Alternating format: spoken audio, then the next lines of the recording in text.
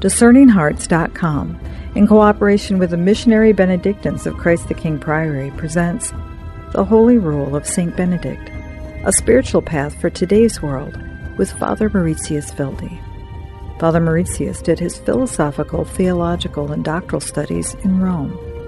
He is the author of numerous books, including I Want to Understand You, Encountering Foreign Worlds with the Little Prince, The New Image of God's Image, Meister Eckhart on Image and Theology, Peter and Paul, Models of Decision-Making, and On the Way, Benedict's Journey for Spiritual Maturity. Father Mauritius also serves as the prior of Sant'Anselmo in Rome. The Holy Rule of St. Benedict, a spiritual path for today's world, with Father Mauritius Wilde. I'm your host, Chris McGregor. Welcome, Father Mauritius. Thank you for having me, Chris. The life of St. Benedict. It has so much to teach us today because there's really nothing new under the sun, is there? That is so true. And his life can become a model for all of us.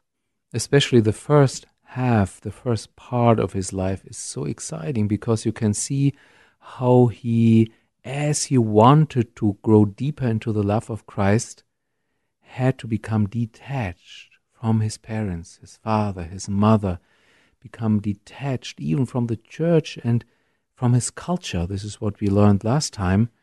He had to grow into a healthy distance with his own culture as well in order to embrace this nakedness and this immediate being with the Lord, which is beyond all cultures.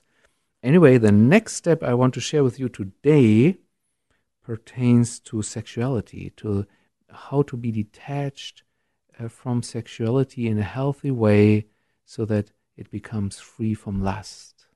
And I would like to read to you the respective passage, which is a difficult one and caused me a headache for many, many years, I must say, and I'm not sure if I really have understood now, but we give it a try.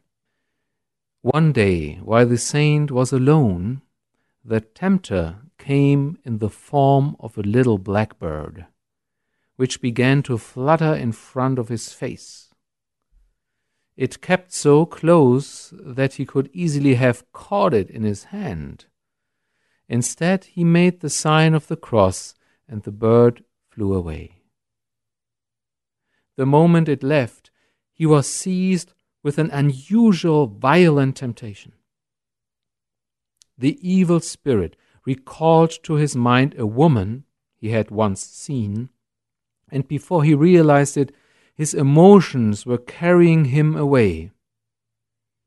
Almost overcome in the struggle, he was on the point of abandoning the lonely wilderness, when suddenly, with the help of God's grace, he came to himself. Just then, he noticed a thick patch of nettles and briars next to him. Throwing his garment aside, he flung himself naked into the sharp thorns and stinging nettles.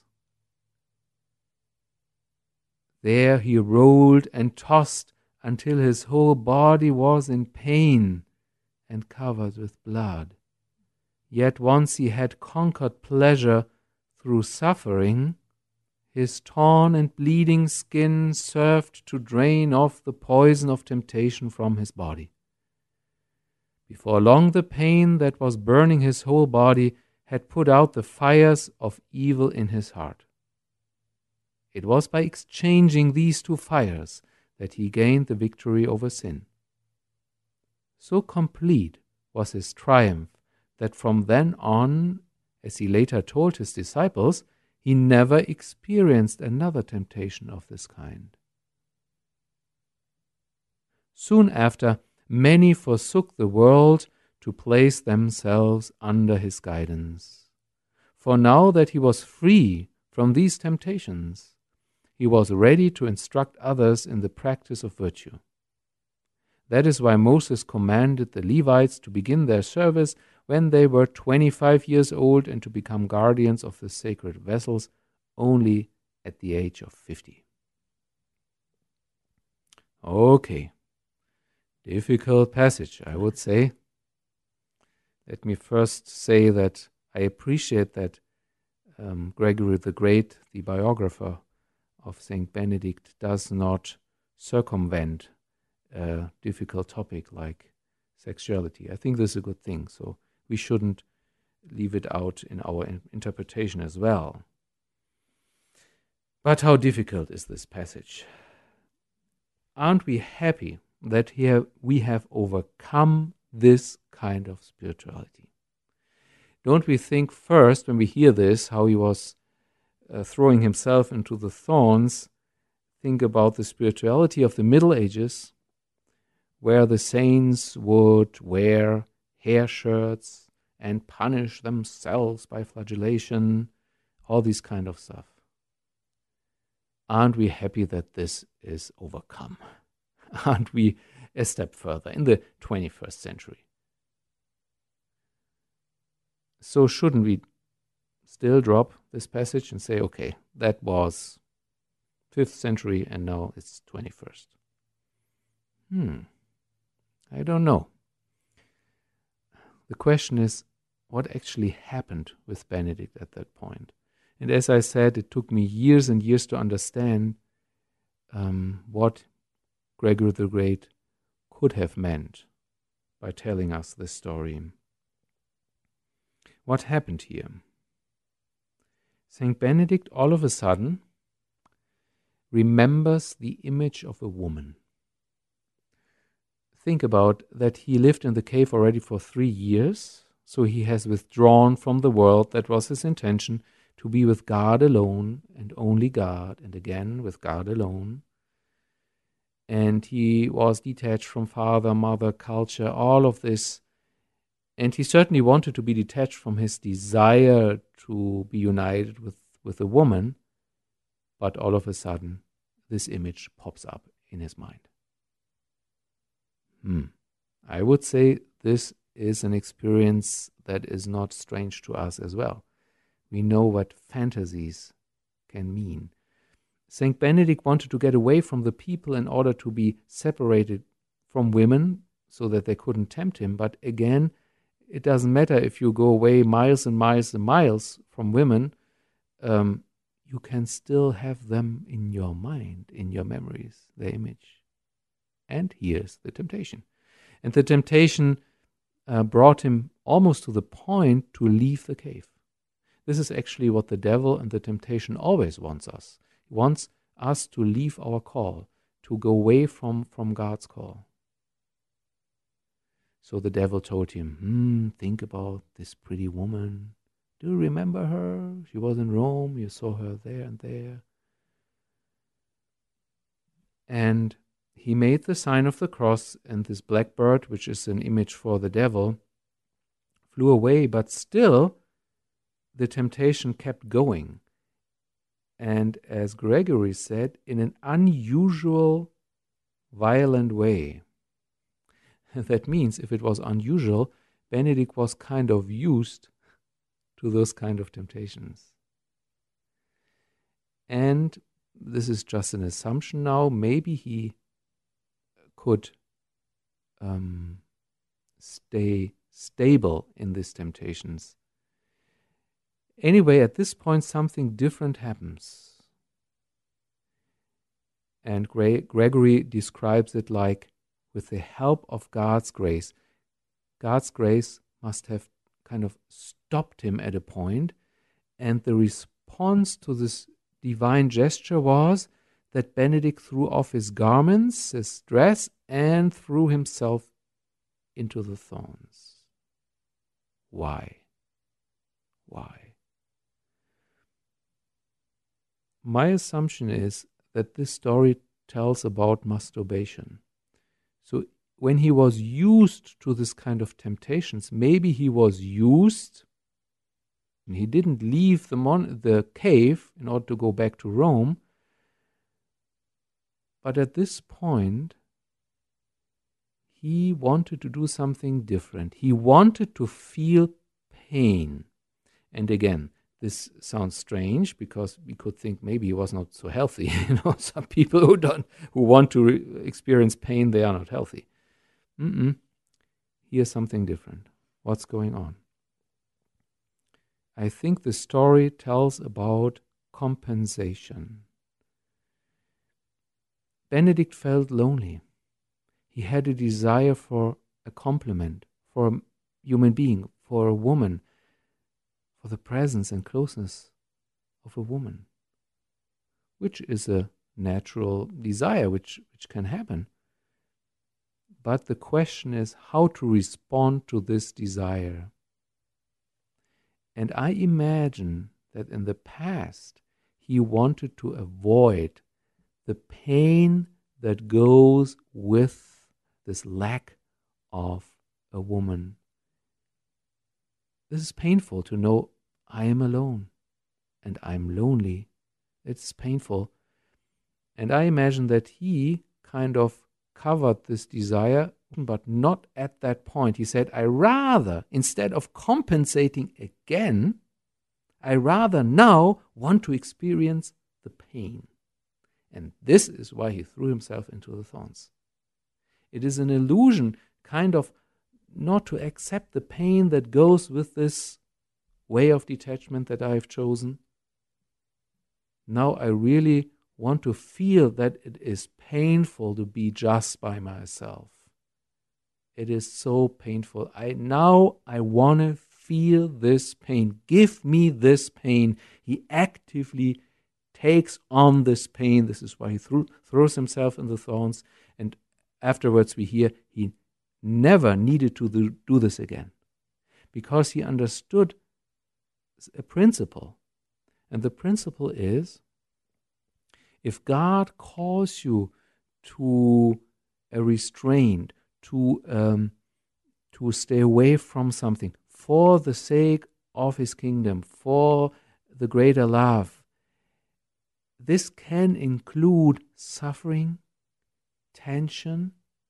It doesn't feel nice.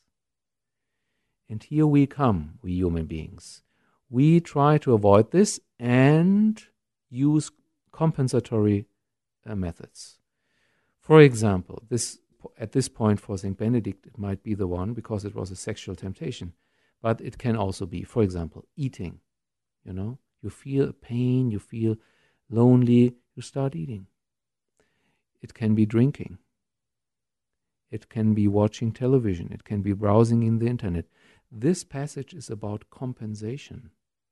And with the help and the grace of God, stopping to compensate and to say, I want to be free. I want to be freed by Christ. I want to be detached from all of this and fully open to receive the grace and the love of God. But sometimes it takes a while until we experience this love fully. There is a period of, I don't experience anything. I feel just empty. I feel just terrible. Please fill this emptiness. Please give me something. And I take something, whatever it is. And that helps me over this emptiness. But Benedict at that time learned, no, I never will grow if I try to avoid this. Let me rather feel the pain once and acknowledge, yes, it is painful.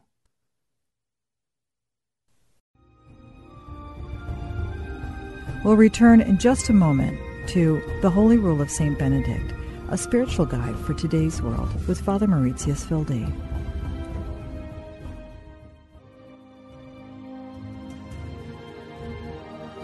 Did you know that you can obtain a free app which contains all your favorite Discerning Hearts programs?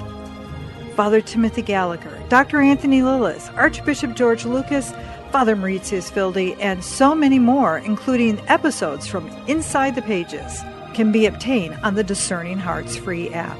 This also includes all the novenas and devotionals and prayers, including the Holy Rosary and Stations of the Cross, the Chaplet of St. Michael, and the Seven Sorrows of Our Lady, all available on the Discerning Hearts free app. Visit the iTunes and Google Play app stores to obtain your free Discerning Hearts app today.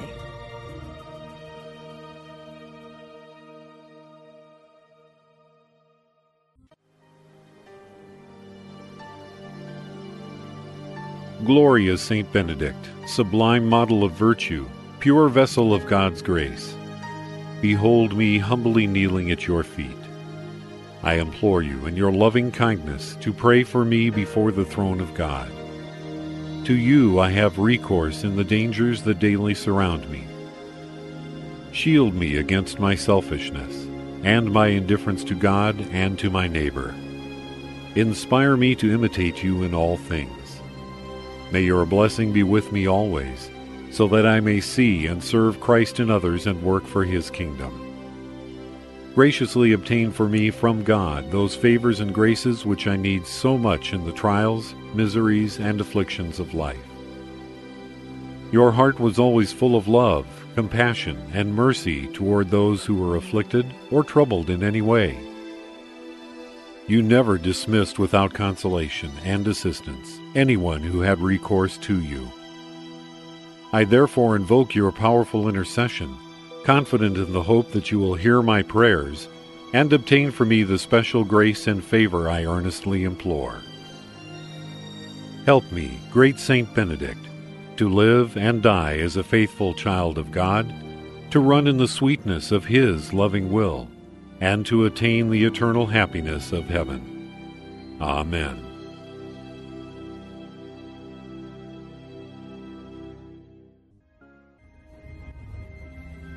We now return to The Holy Rule of St. Benedict, a spiritual guide for today's world with Father Mauritius Wilde. He may have thrown himself into thorns to help alleviate that struggle that he was undergoing. In today's world, don't we, Father Mauritius, use methods that are more damaging, potentially, not only physically, but spiritually? Like all the things that you mentioned, all the self-medicating, all the different activities in the long run, even those things that we do to enhance ourselves in different ways.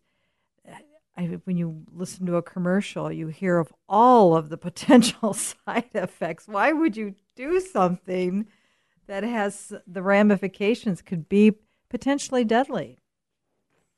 Absolutely.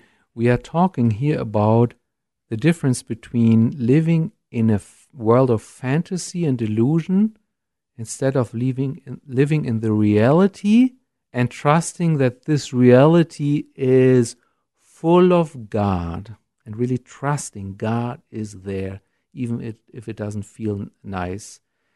I so much agree, Chris, that we are so easy to numb ourselves nowadays with all kind of self-medication, you mentioned it, and even drugs. And it seems to make our life easier, but it does not, because we don't go down to our reality where we are related and connected deeply with God. So we avoid God when we do this. But we should think about it. Fantasy is always transitory. You need more and more stuff to kind of numb yourself. It's never enough. The reality, the truth, is lasting. Fantasy doesn't foster love and encounter, brings you rather away from the heart of the people. The reality and the truth fosters love and encounter and connects you in a deeper way with other people. Would you say that we would be guilty of some type of ethnocentric judging if we were to just look at this and say, well, how archaic, he throws himself into thorns? And yet, as we just touched upon, we throw ourselves into so many things. He's attempting for virtue in this. At least his motivation is not one that isn't seeking God's greater glory, ultimately. Does that make sense? Absolutely. I don't recommend to throw ourselves in thorns. No. It is more to acknowledge if we are in pain. There are different sorts of pain and suffering. We talked about this already.